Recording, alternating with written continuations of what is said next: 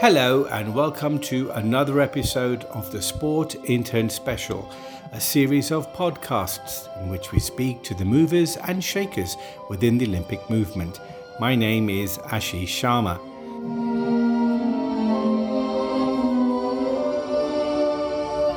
We have a very special edition for you as we report on the preparations for the Paris 2024 Summer Olympics and Paralympics.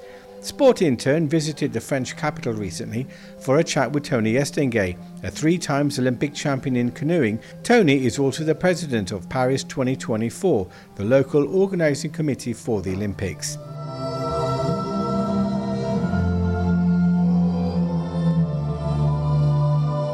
I began my conversation by asking him about that special connection that the French capital has with the Olympics.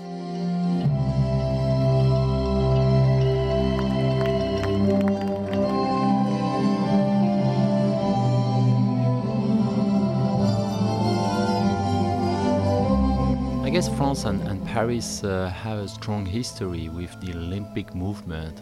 We know Pierre de Coubertin, we know that Paris hosted the Games also in 1900, 1924. It was the time to host the Games, and we decided to really change the model and having a model by putting the sport out of the stadiums into the city and transform the city center on the Champs-Élysées, le Grand Palais, the Eiffel Tower, le Château de Versailles into a sport arena to really be at the center of the city.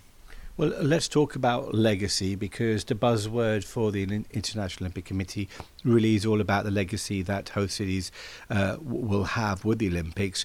For us, the legacy and the success more generally of the Games is relying on the inspiring moment and the positive emotions we will feel. It's a fantastic way to gather people into a unique moment of emotion, and that's last, and that leave a strong legacy. And then, speaking about the model of legacy, we decided also to have a legacy in the way we will deliver the game. So we put a lot of ambitions in terms of sustainability and using 95% of existing venues, for instance, and not build many venues just for the sake of a sporting event of 2 weeks of time. So that was a new approach in terms of legacy, and for us the legacy will be more about intangible legacy, how the values of sport, how the practice of sport will be developed into schools, into the cities. We have this program Terre de Jeux 2024 with 3,000 cities around the country engaged in different programs of education in terms of health, also to make sure that people will do more sport. That's the main legacy we want to leave at the end of Paris 2024. Can you go through the 5% that you've needed to build and where that is, and how will that fit in post those 2 weeks, post-Olympics? Yeah, we decided collectively that beyond this new approach of having, again, a more sustainable model and building less venues, we decided also that there is an exception, and an exception in one territory in France. This is La Seine-Saint-Denis.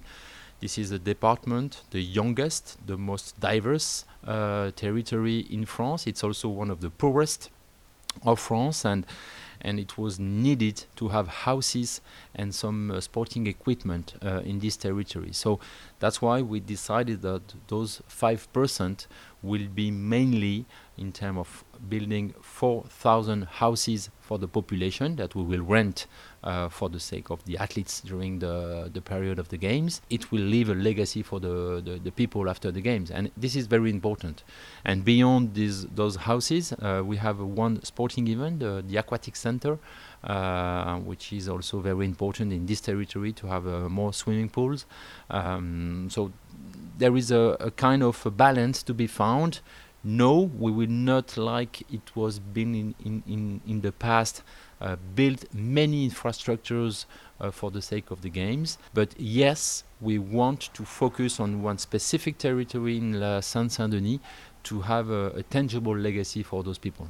And what about the costing for this? Let's look at what the figures are. I think it's important to re-explain a little bit the economic model of the games. And the public money will be spent only in infrastructures that will be living after the games for the people. And that's why the public money invested by the public authorities will be only invested in one company named Solideo, in charge of delivering the infrastructures of the houses and the aquatic center mainly. And all the budget of the organizing committee, around 4 billion euro, is financed privately. And this is really important because we are in charge of organizing the 879 competitions during the games in 54 sports. We are in charge of accommodating the athletes, the journalists, and so on. The transport system is also in our budget. So all those part of elements will be financed by private money. And they are coming from mainly three different sources. The first one is the ticketing program. The second one is the TV rights and the IOC, who will also contribute. And the last is the sponsorship, the marketing program. The only way where we will have public money is into the infrastructures for the people. COVID-19 was a massive blow for the world economies. How much of a hindrance, of a setback, has COVID been towards reaching these targets? Yeah, I think it's right to say that the context globally is quite difficult, and the economic crisis after the COVID situation and now the war in Europe is very difficult. But on the other side, there's still a lot of expectation in this country to welcome the world, to have those unique moments of gathering people. We saw very well what happened in London in 2012, and it was a major success. So maybe more than before the COVID situation, it's needed for a country like France to have this kind of collective moment of positive emotions, and the values spread around the Olympics are very important in terms of universality, in terms of sharing and gathering people. I think that's key more than ever. So that's why there is still a good commitment coming from private sector, and also a good engagement coming from the public authorities, because they know very well also that there is an expectation coming from the people in the streets. And with any big events, any big investment, there is always going to be groups of people that look at it in a negative way. This area where we are, St. Denis, could have been regenerated in other ways. Has it been difficult to take that argument to people who are not convinced that having the Olympics is a good idea? Yeah, I think our strategy was definitely to be very transparent and to consult with the population. You know that every 6 months we have those polls where we consult the public support, and we were, since day one, over 80% of public support, because again, I think we were very transparent that the public money will be only used for investment that will benefit to the people after the games. And it's about houses, it's about the public transport system, it's about sport equipment for the daily need and not for the needs of a competition. So that was a very clear strategy, that the public money will be not in our organizing committee, but in a separate entity in charge of delivering the infrastructures. And on the other side, of course, we need to continue to engage with this population. That's why we developed this program of 30 minutes of daily sport in schools, because we want this generation 2024 to be beneficiary of the games, and so far we have 700,000 people who have benefited from the programs of Paris 2024 in doing more sport. So it's already a legacy that we started to have, and that's, to me, a good way also to say that the way Paris 2024 will deliver the games is different from the past. We have a very high level of ambition in terms of sustainability. We have a very high level in terms of legacy to have more people doing sport, and we already engage with the different stakeholders. And I noticed with interest, you mentioned it there yourself, that one of the strands where you can recoup your costing will be in ticket sales. But interestingly, you're actually keeping the cost of tickets cheap. In fact, they're going to be cheaper than what the prices were for London 2012. The vision of Paris 2024 is to open the games to everyone. So we really want, and politically also, making sure that everyone could have access to the games. So that's why we have 50% of the tickets under €50 for the Olympic Games, and under €25 for the Paralympic Games. And that's very important in this moment with the crisis, economic crisis, to have the possibility for people to purchase tickets.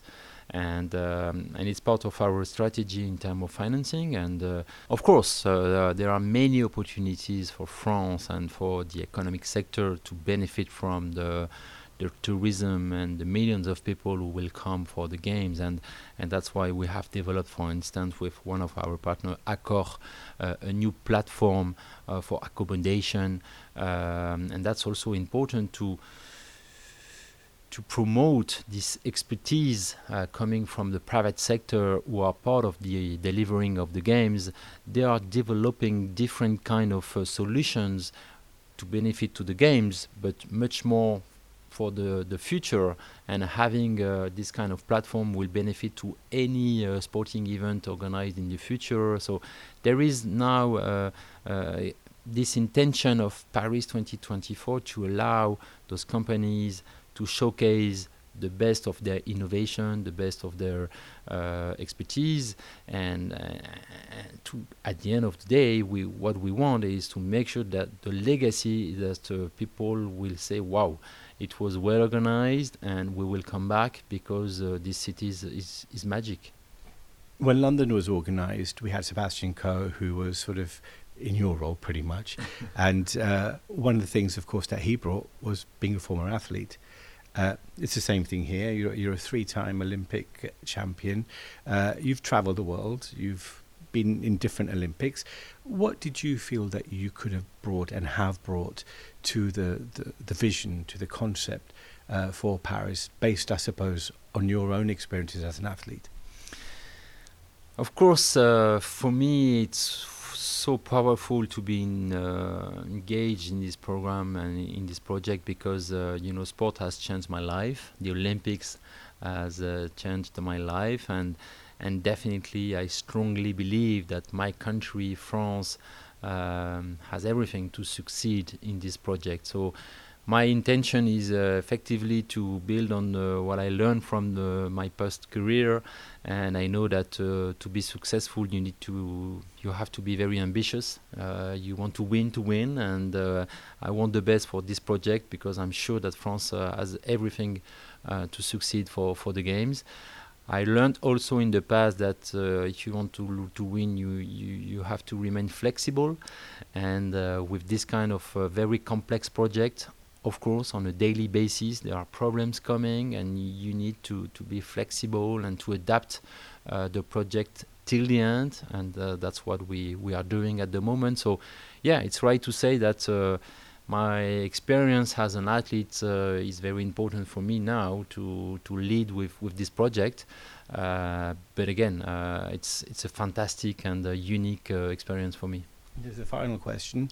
If we were to look back in 10 years, 15 years, as we judge Olympics, Barcelona, Athens, London, what would be the one thing that you would like people to say about Paris that you can say, that's what I saw as a vision and that's what I've managed to successfully achieve? I have 2 words in mind to answer your question. I think it's the passion and the purpose. So on one side, we really want the people to feel unique moments of passion. I think France, Paris have a lot to offer to the games and to the world, having those unique moments of celebration with this artistic approach, cultural approach. We want a French signature of the games, and everything is in place to offer this kind of passion moment. On the other side, we're also very committed in delivering a way of games with purpose in terms of legacy, in terms of ambition, in terms of parity. It will be the first game ever that there will be the same number of athletes, male and female. There will be the first games ever where people will be participating and running the marathon, for instance. So it makes sense at the time when we have to deliver the games to change a little bit the model. And I think Paris 2024, our intention is to find the best balance with this passion moment, but also a new way, maybe with more sense.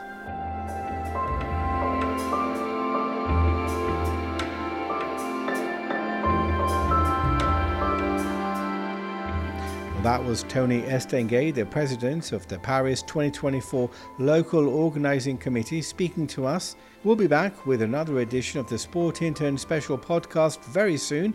Until then, stay safe.